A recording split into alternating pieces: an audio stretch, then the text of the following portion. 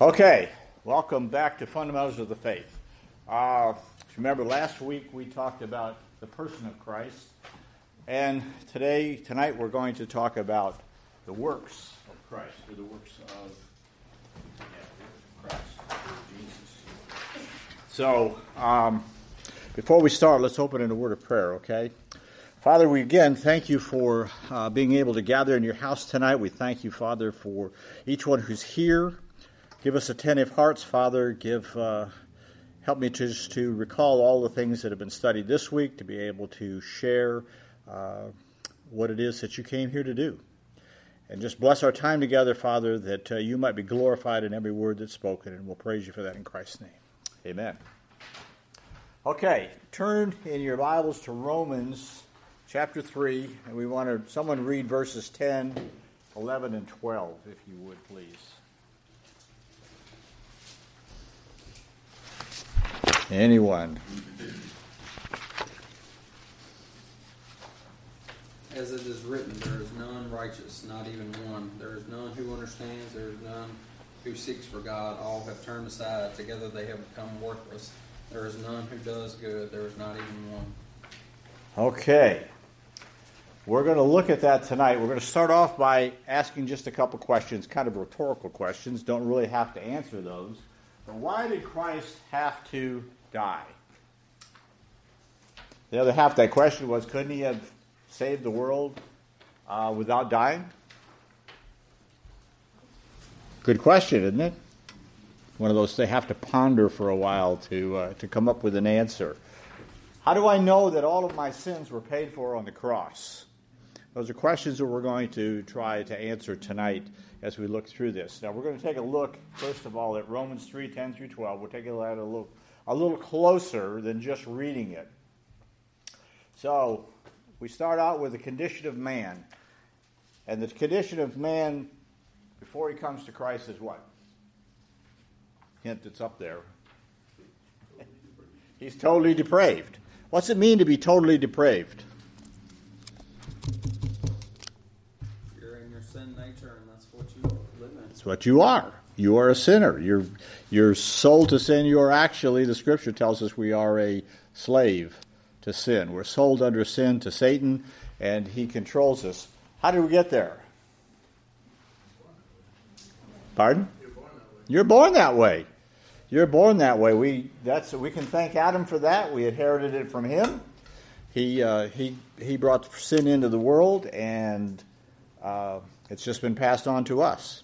I was telling a lady we were interviewing for membership this morning, and she said she was 10 when she came to know the Lord, and I had encouraged her, whenever you're giving your testimony, you should always start with sin, because sin is what separates us from God. It doesn't matter what your environment is, doesn't matter who your parents are, doesn't matter who your friends were, doesn't matter who's in government. None of those things separated you from God. The only thing that separates you from God is your sin. And until you deal with your sin, then you're not going to come to Christ. You're not going to have salvation. So I told her, I said, it doesn't matter if you're 10, if you're 100, if you're 10 seconds. Doesn't matter. It's sin is the problem. Sin, you were born with that sin nature, and sin is the problem. So, we'll start out with saying no one is right before God. And we know that. That's a part of the depravity. God's standard is perfection. Somebody read Matthew 5:48.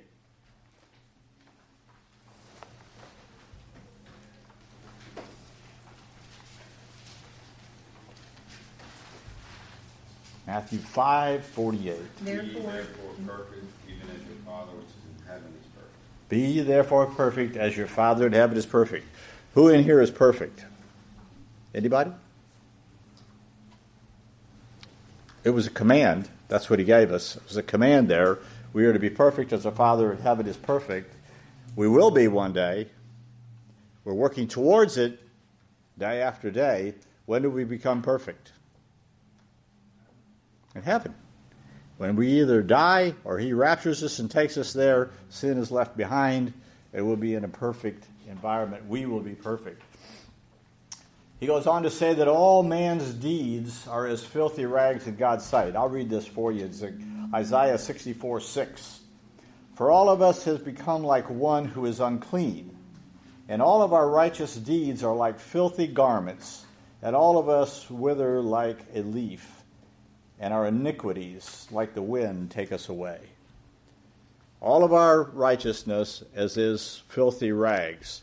So it doesn't matter how good a person you think you are.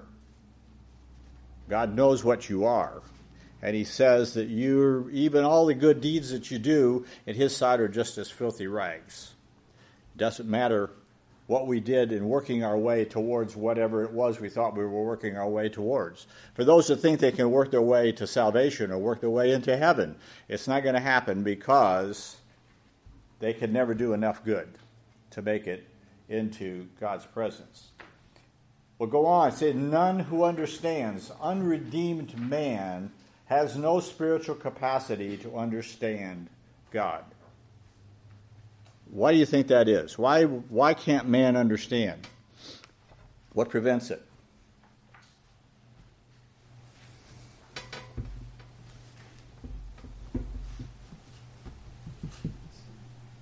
Any idea?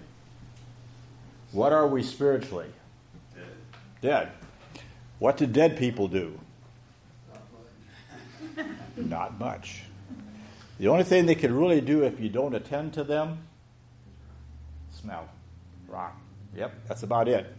You can tickle them, you can slap them, you can do whatever you want to do, and you're not going to get a response. Nothing's going to happen. And the unredeemed man, because he's dead in his sins, cannot understand the things of God. He has to be enlightened by the Spirit at the time of salvation. Men are darkened in their understandings. Ephesians 4:17 and 18. Somebody read that for us. Ephesians 4:17 through 18.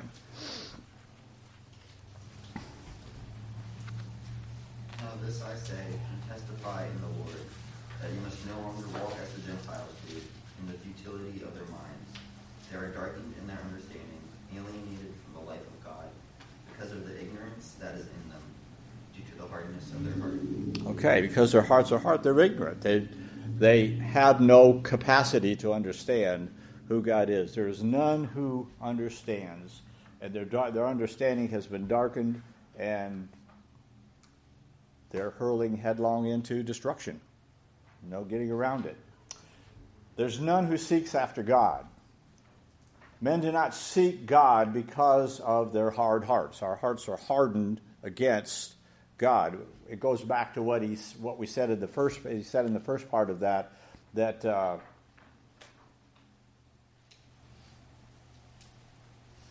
no one is right before God. The hearts are hard. God has to soften that heart in order for salvation to take place. Men only seek God in response to God seeking them. John 6:44 says, "No one can come to me unless the Father who sent me draws him, and I will raise him up on the last day." No one comes to God unless God calls them to come to him.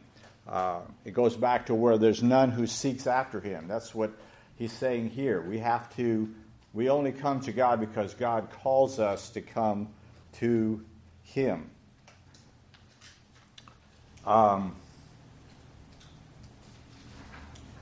Men only seek God in response to God seeking them. That's what we just read. Okay, then he says, all have turned aside. Who have men turned aside from?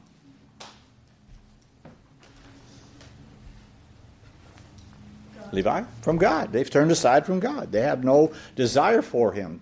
And you find out if you spend much time in the world, if you're in a secular job, I was for years and years, and there's no real desire on the part of most people to have anything to do with spiritual things. They don't.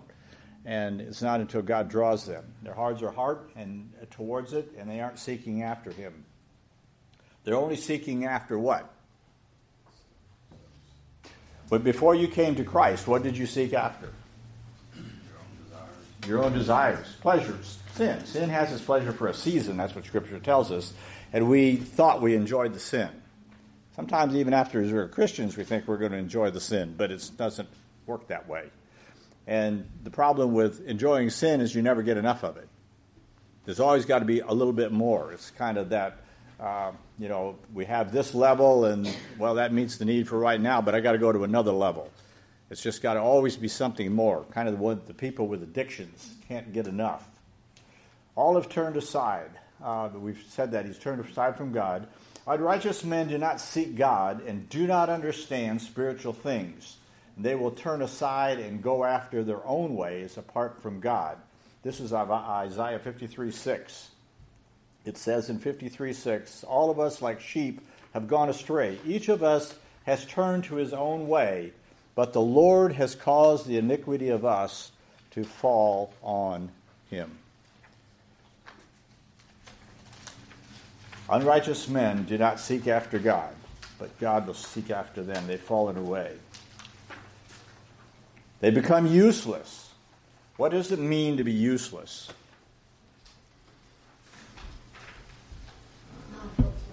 Not helpful? That's good.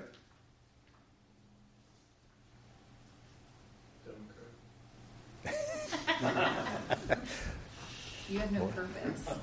No purpose. It's kind of like, I was thinking about this afternoon when I was reading through this.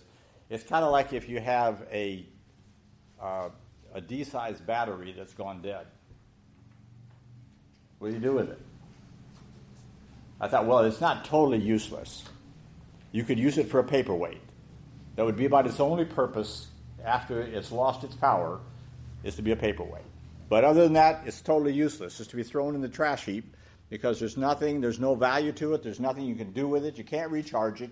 You can't do anything with it. You can't recycle it. It's just trash. It's useless. It's worthless.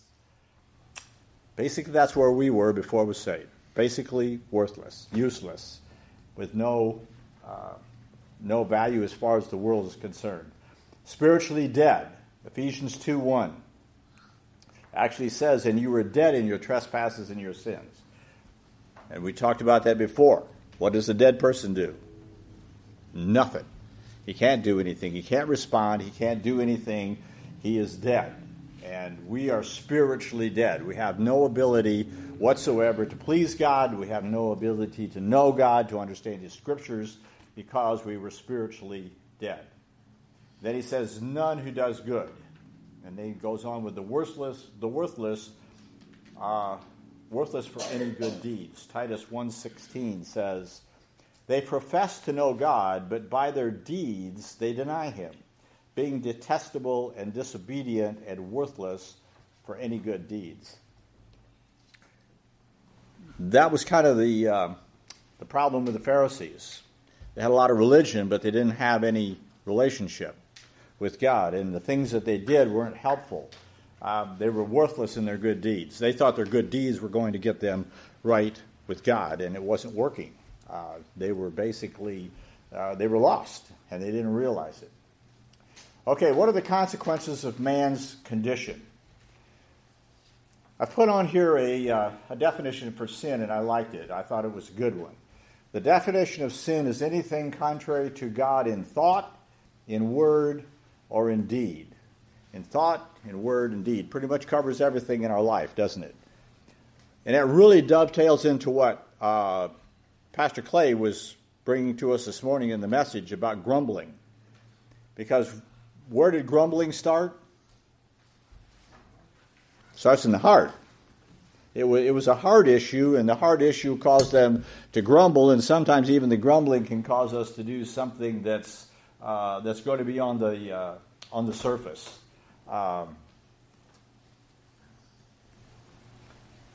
We all have a tendency, I think, to grumble at times. There's something that we just... I told my wife when we were talking about this afternoon, I said,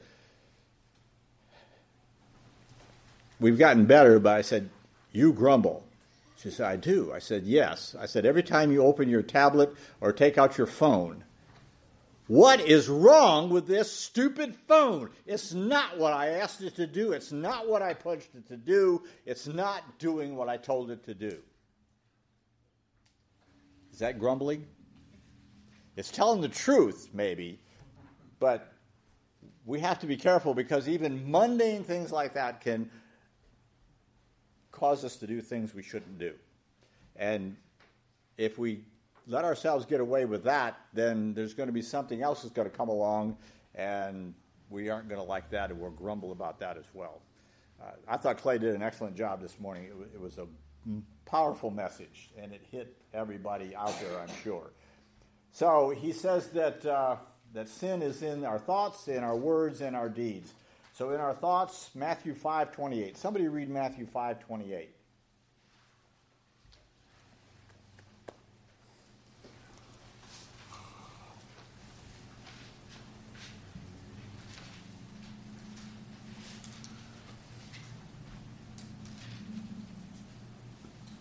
I say to you that whoever looks at a woman to lust for her has already committed adultery with her in his heart.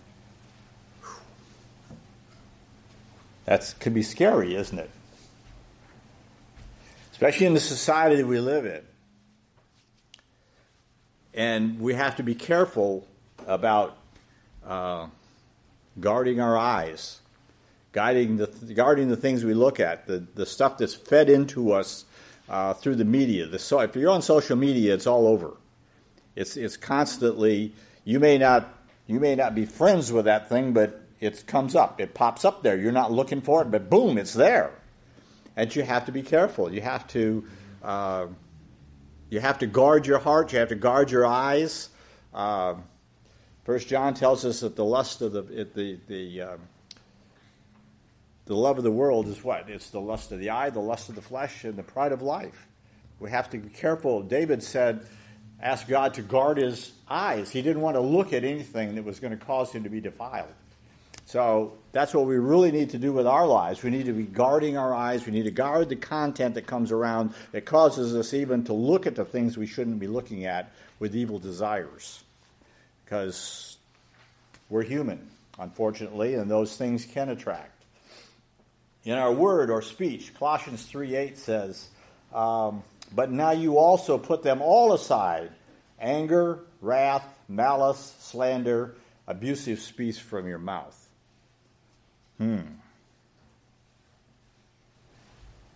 Quite a list, isn't it? Anger, wrath, malice, slander, abusive speech, grumbling and complaining, backbiting, all things that ought not to be there. All sins that we are all at different times guilty of. Then he said, indeed. And we don't often think about this, but we list there two of them, sins of commission and sins of omission. A sin of commission is breaking God's law. 1 John 3:4 says that everyone who practices sin also practices lawlessness, and sin is lawlessness. Now what lawlessness is John talking about? Was he talking about the Constitution of the state of Virginia?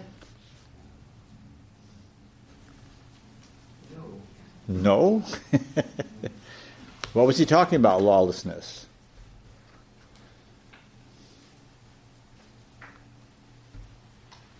What law would we be violating there?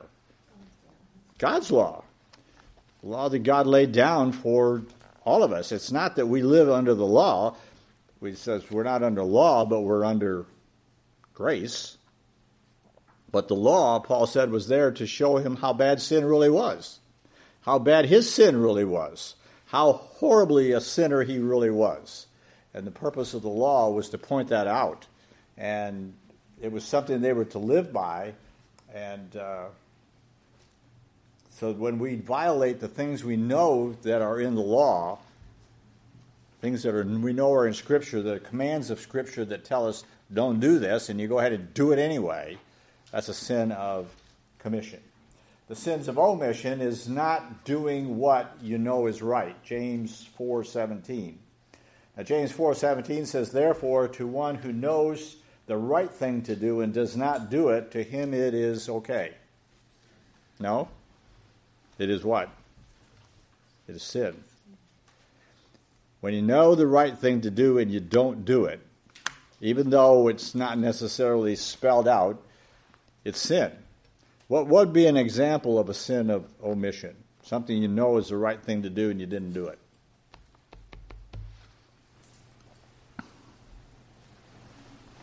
Any idea? I would say to apologize to someone. You know you should be doing it. You know you should be apologizing and completely, or ask forgiveness, should I say? Sure, that's a great one. You've offended somebody.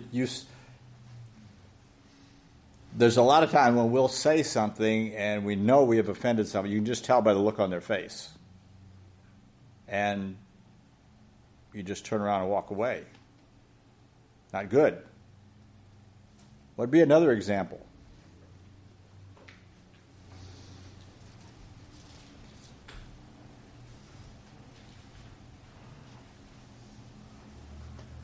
It could be something as simple as you see a need and you don't meet it. Scripture talks about that. Tell your brother, well, you go and be warm, and he's hungry. You go be warm and fed, and maybe you'll find some food someplace. When you have the ability to help him and you don't do it, okay? When you see somebody is in need and you don't meet a need, those are the things we have to be careful of. What does it mean to be enslaved to sin?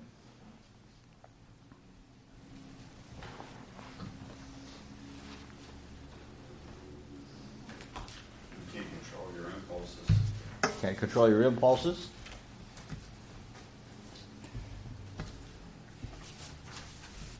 How much do we understand about being a slave?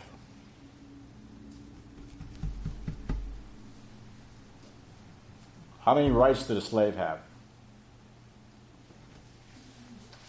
0. Had no right whatsoever. Especially in the time that Scripture was being written, slavery in the Roman Empire was very common, to say the least. It was a great part of their economy, and people were bought and sold all the time. And a slave owner actually had the right. He could beat the slave. He could actually, if he wanted to, put him to death. And they had no recourse. They were a slave. And they only did what they were told to do. They had no freedom. And when we are enslaved to sin, we no longer have freedom. We're slaves to that sin. We're slaves to the one who has purchased us, which was Satan. Slavery is not a pleasant thing. It's not a good thing. We don't like to talk about it. It's not politically correct to talk about it in today's society because of the history of our country and actually the history of the world. You just go back to a human history period. There's been slavery, owners and slaves forever. And Scripture says that we were enslaved to sin. And the only way that slavery is going to be broken is if someone pays the price for it, if someone purchases us. That was the whole purpose in what Christ was here to do, was to purchase us out of the slave market and set us free. We said in the beginning that man is totally deprived and has total depravity.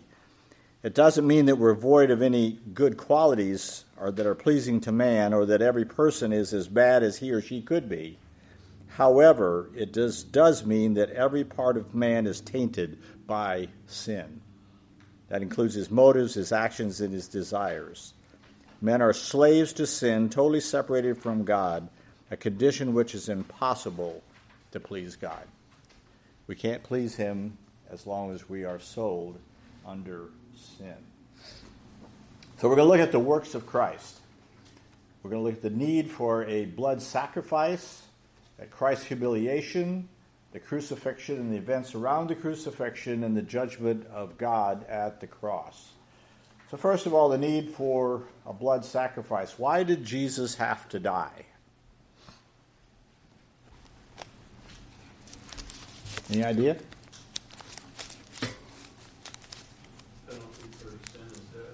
The penalty for sin is death.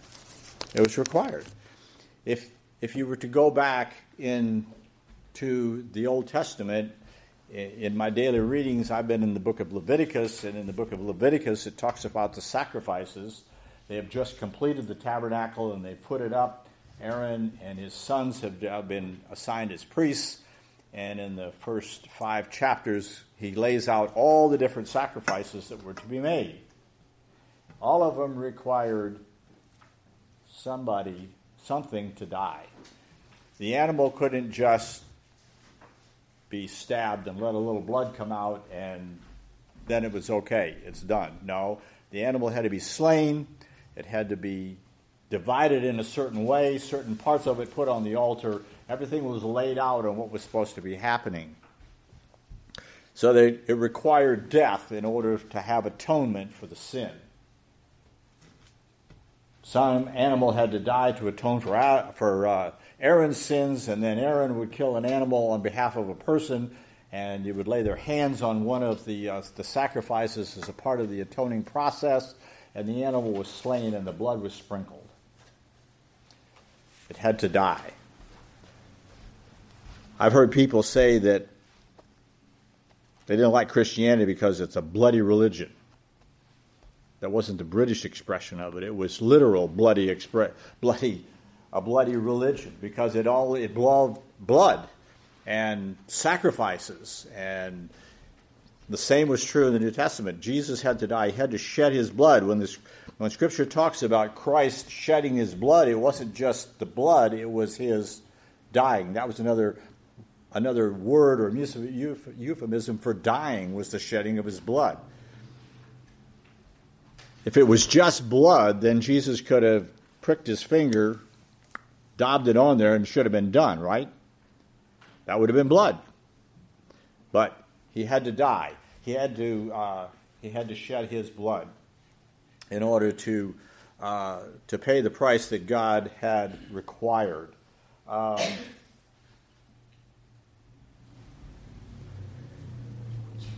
In order for Christ to do that, what had to happen? We talked about this some last week with the person of Christ. Why did Jesus have to become a man? Couldn't he have stayed God? Pardon? Okay, he had to be tempted. What else did he have to do to be? Why would he have to be a man?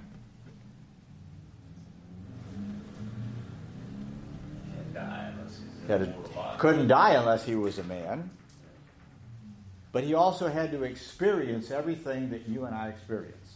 Temptation, pain, hunger, weakness, sorrow.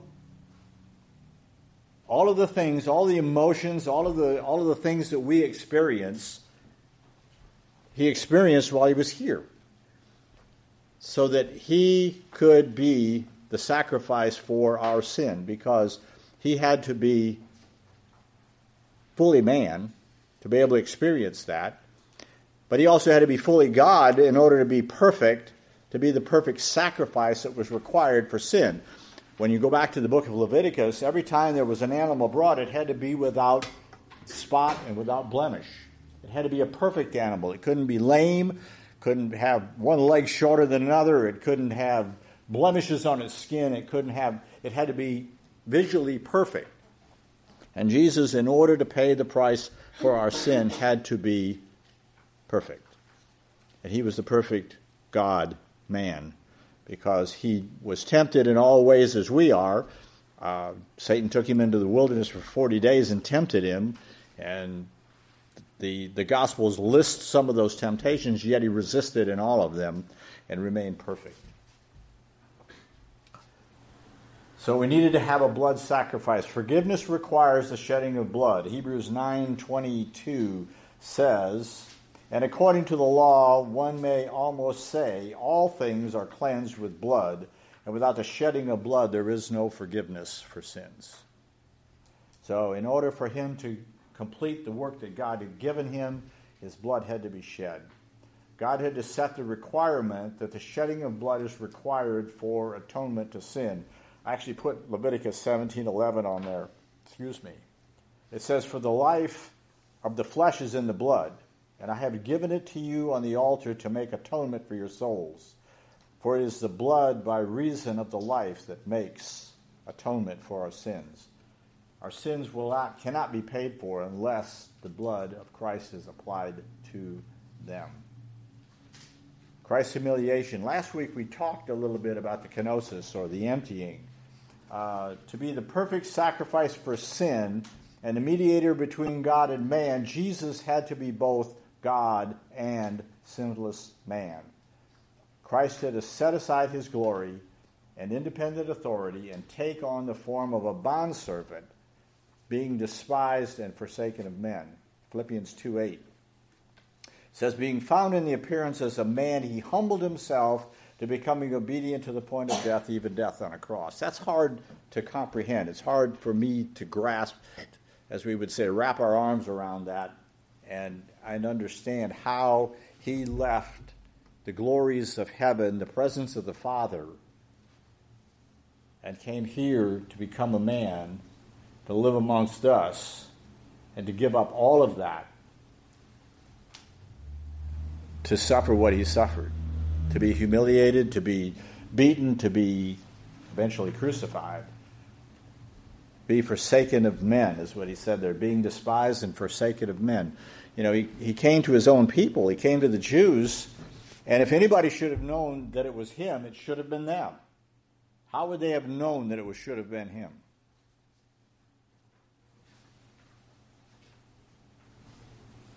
They had what?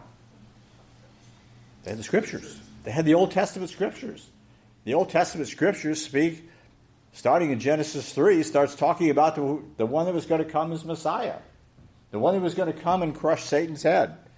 And you go all the way through Psalm 53, Isaiah 53. If you've not read it, you should, because it's a complete description of Christ and what his life was going to be like and all that was going to happen to him.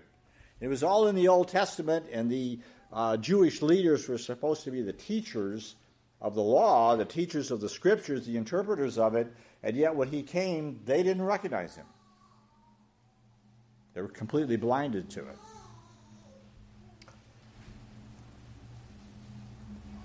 Let's look at the crucifixion.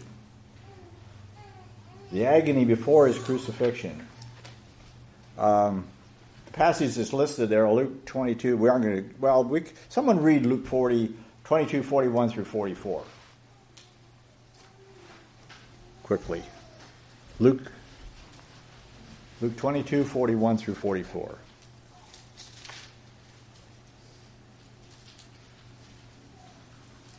And he was withdrawn from them about a stone's throw, and he knelt down and prayed, saying, Father, if it is your will, take this cup away from me.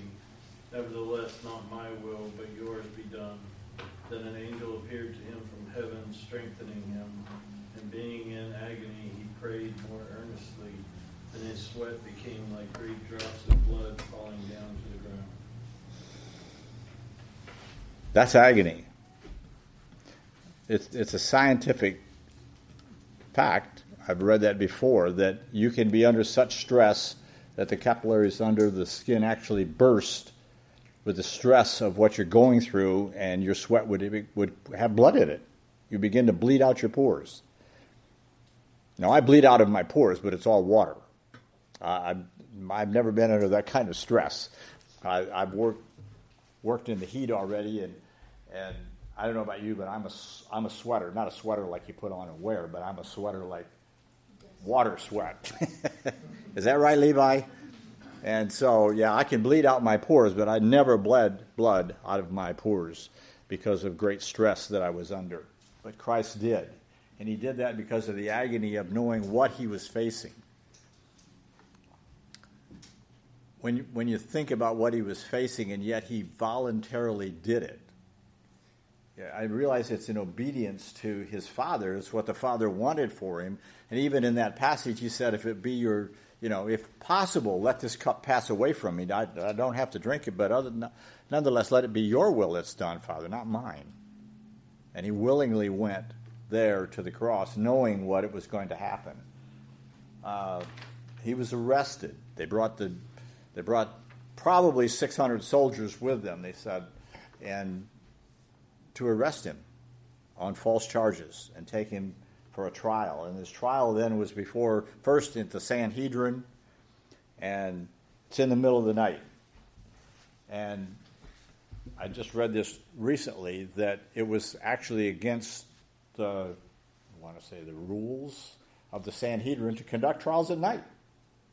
Had to be done in the daytime, but they were willing to violate even their own rules to carry out their plans. So they have a mock trial, and then they take him to Pilate, and we know what the rest of it was. So he goes before Pilate, then he's scourged, he's beaten, and that scourging many times caused death for the person. I've read, if you have a MacArthur Study Bible, he gives you a description of what that flogging is like, that it would take the individual and they extended their arms up above their heads with straps and pulled them up tight, and then with the whip, I guess is what you would call it, the scourge, had little pieces of metal and bone in the ends of the leather straps, and as they came down across, it said a trained soldier could strip all the flesh off a man's back without killing him, and expose even his kidneys and his liver, and that was excruciating. And that's the scourging that Jesus faced on our behalf, and then his crucifixion, being nailed on the cross to pay the price for your sin and my sin. Not because he had to, because he voluntarily did it, because it was a plan that God had from the beginning. It said he was crucified before the foundation of the world was put in place. God had the plan in place. You realize your sin didn't catch God by surprise. And that should almost be a comfort to us, because that means there's nothing that happens in your life that God is caught by surprise by. He knows what's going on in your life, and he's concerned. And he's there to help. And then his last word, someone read for us quick, John 19:26 through 30.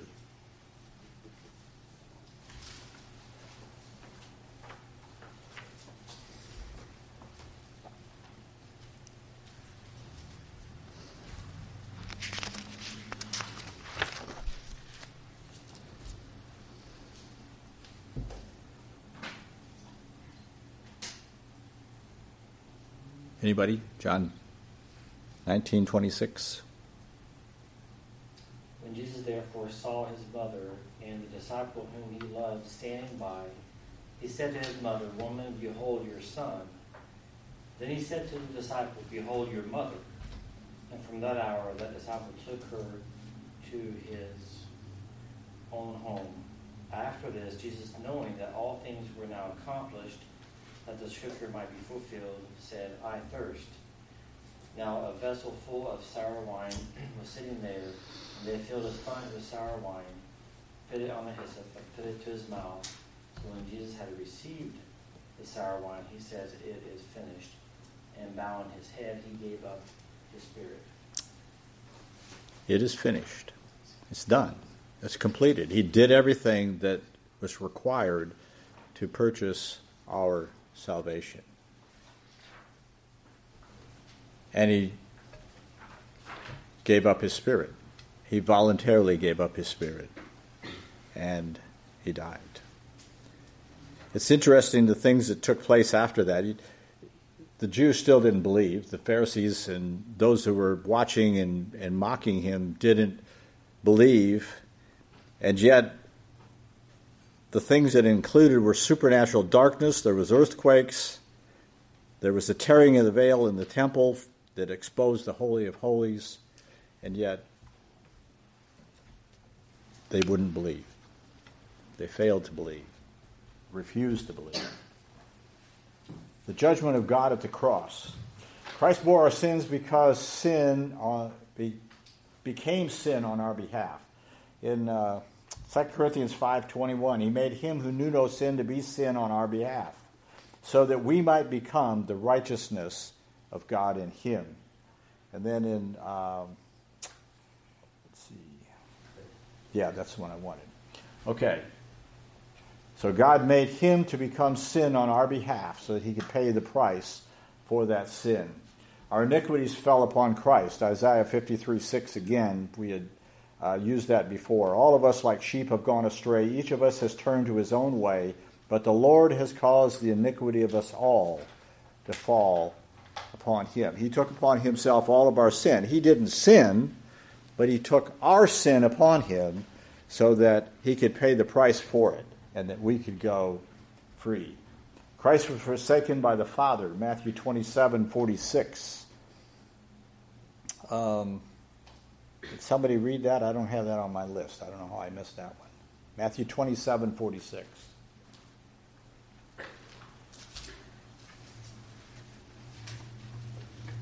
And about the ninth hour, Jesus cried out with a loud voice, saying, Eli, Eli, lama sabachthani.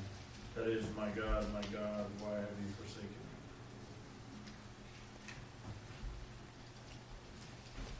Why did God forsake him? They had all the sin in the world on them. And God can't look at what? Sin. He can't look at sin. So Jesus, for those moments that he was on the cross, and it was moments in comparison to eternity, he was separated from the Father. First time ever that he was not communed with the Father. He was not in a position where he could commune with him. The Father had basically turned away his face from him, so he didn't have to look at the sin that he was bearing on that cross for us. And that's the reason the Father abandoned the Son. He can't look at sin. He can't bear sin. He was there to provide the solution to it. The provisions of Christ's work, reconciled to God, Romans 5:10. Can somebody read Romans 5:10? For if when we were enemies, we were reconciled to God through the death of his Son, much more, having been reconciled, we shall be saved by his life. Did you realize that before you came to Christ, you weren't just lost, you were his enemy? While we were yet enemies of Christ. We don't, if you've ever shared Christ with people, a lot of times you'll say, well, I'm not a bad person. I do good things. And I've got neighbors that feel that way. From a human standpoint, they're good people. They keep their grass cut. Their house is painted. They wave whenever I go by. They'll talk to me and be nice. But they're still lost.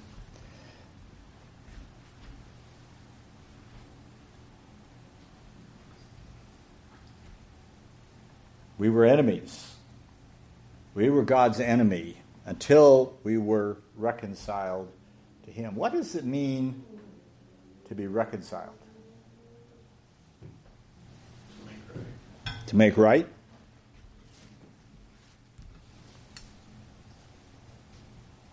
Any other? I think it's up there. You can even read some of it if you want. Harmony, or bringing into agreement with. Let's see. We got two people here that are private businessmen. Is there a time when you have to reconcile your books? Unfortunately, right? What does it mean to reconcile your books? You're a rash accountant. Everything has to match. Everything has to match. That's right. And if it doesn't, there are people in the government that would really like to get after you for those things, I think, don't they? You have to reconcile. Things have to be made right. They have to be in harmony with one another. When Jesus paid the price for our sins on the cross, we were reconciled to God. We were brought back into relationship with him. We were brought back into harmony, or bringing into agreement with him. For us, it means to have peace with God. Peace with God. Because we have now gone from being his enemy to being his adopted child. God has adopted us into his family through Christ. And we are part of God's family. Jesus Christ, he's the answer to all men's questions concerning salvation. There's no other name on heaven or earth by which a man must be saved other than Jesus Christ. He is the only. He even said, "I am the way, I am the truth, and I am the life. No man comes to the Father except through me." And that's the bottom line. It's the only way that we're coming to salvation is through Jesus Christ. The motive for Christ's work. Christ giving himself to the point of death to save us demonstrates God's great love and mercy. I put on here Lamentations 3:22 and 23. It said, the Lord's loving kindnesses indeed never cease, for his compassions never fail. They are new every morning. Great is your faithfulness. That's comforting to know that every morning God's mercy is renewed. I can't spend it all. I can't use it all. And even though I haven't used all of today's mercy, tomorrow there'll be a new batch. And the day after that, there'll be a new batch. His loving kindness towards us never ends, and he's constantly there renewing the mercies that are extended to us. It's God's love and his mercy extended to us. John 3:16, for God so loved the world that he gave his only Son, that whosoever believes in him should not perish but have everlasting life. The resolution and continuation of Christ's work. The power of the resurrection over death. Romans 1:4 says, who is declared the Son of God with power by the resurrection from the dead according to the Spirit of holiness, Jesus Christ our Lord. We have a resurrected Savior. Jesus died, he was buried, but it didn't end there. He didn't stay in the grave, he was resurrected. He raised from the dead to get victory over death and hell. Other religions in the world, all the other religions of the world, whoever they follow has died and been buried and is still dead and is still buried, has never come back to life, has never been resurrected. We serve a living Savior. We don't serve a dead Savior. So we don't want to leave him on the cross, as some religions do, and we don't want to leave him in the grave because he wasn't there. And he was resurrected, and he gave us victory over death. The necessity of the resurrection, 1 Corinthians 15, 1-12. This is a fairly long passage, but it's a good one. Now I make known to you, brethren, the gospel which I preached to you, which also you received, in which also you stand, by which also you are saved, if you hold fast the word which I preached to you, unless you believed in vain. For I delivered to you as of first importance what I also received, that Christ died for our sins according to the Scriptures, and that he was buried, and that he was raised the third day according to the Scriptures, and that he appeared to Cephas, then to the 12. And after that he appeared to more than 500 brethren at one time, most of whom remain until now, but some have fallen asleep. Then he appeared to James, then to all of the apostles, and last of all, as to one untimely born, he appeared to me also. For I am the least of the apostles, and not fit to be called an apostle, because I persecuted the church of God. But by the grace of God I am what I am, and his grace toward me did not prove vain. But I labored even more than all of them, yet not I, but the grace of God with me. Whether then I was I or they, so we preach, and so we believed. Now, if Christ is preached, that he has been raised from the dead, how do some among you say there is no resurrection from the dead? There was a lot of witnesses to Jesus' resurrection. If you read the accounts, let's see, it would have been the account in Matthew of after Jesus' resurrection, the Pharisees have a problem on their hands. They had him crucified, and now all of a sudden there's this word out And the word for them came from the guards, because when the earthquake came and the angels appeared, these Roman guards ended up flat on their face, out cold. They didn't just get scared, they fainted. And they came back, what are we going to do? We have to come up with a plan. So they paid them off, gave them all a bribe to lie about what happened, that the disciples came while they were sleeping at night and stole his body out of the tomb. Now think about that for a second. Here's these fishermen or whatever they were, the disciples, and you've got trained Roman guards who, by the way, if that happened, would have automatically been killed, put to death because of their ineptness, and they're spreading this word. So to prove that Jesus really did, God had him to meet with the disciples, and he met with large crowds, and they all saw him after he was resurrected. He was alive. He was well. He did exactly what he said he was going to do.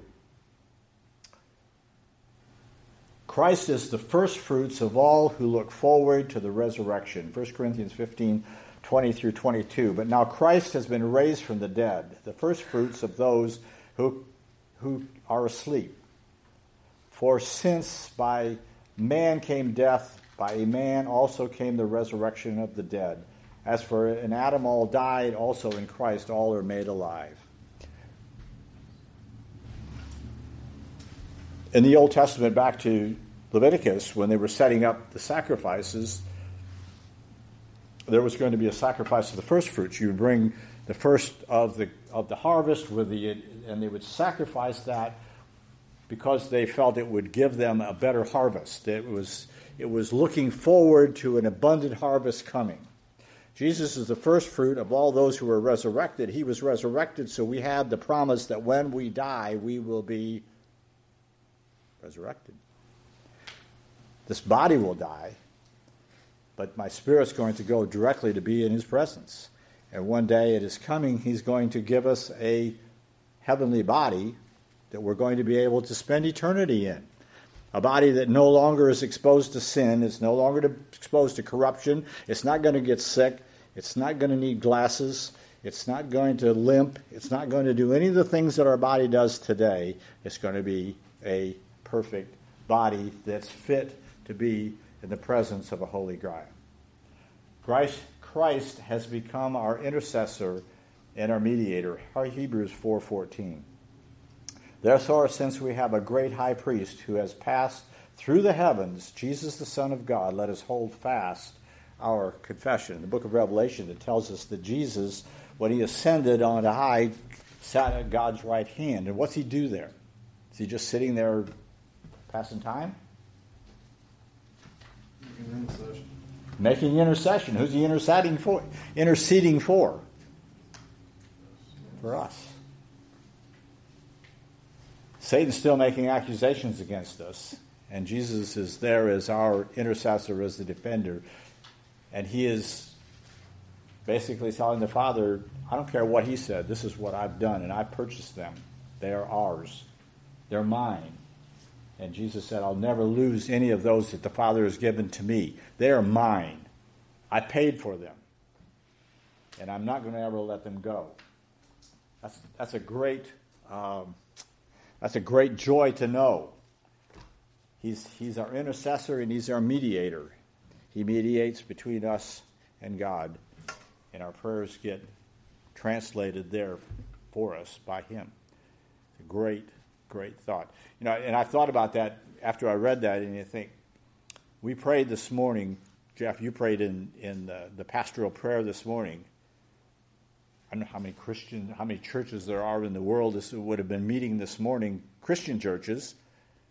All of those prayers from there are going at the same time to the throne of grace. God hears and answers every one of them. Now, I can't comprehend how that happens. I have trouble listening to my wife. I don't know how I would listen to that many people. But he does. He hears and he answers and he knows And he understands because he's God. And he has paid a tremendous price that we might have life, that we might have that life abundant if we know him as our Lord and Savior. Let's pray. Father, thank you for the time we've had tonight. We thank you for what Christ did for us, the price that he paid on Calvary. It's incomprehensible. There's no way, Father, that we could ever truly understand the price that he paid. Help us, Father, to get so close to the cross that we see every bit of what took place. That we can begin to understand how much he loved us, how much he cared, so much that he gave up his life completely, and he suffered tremendously that we might have life. We thank you and we rejoice in it. Bless us as we go our ways tonight. Just help us, Father, this week to walk in the light of your word. We'll praise you for all you're going to do in Christ's name. Amen.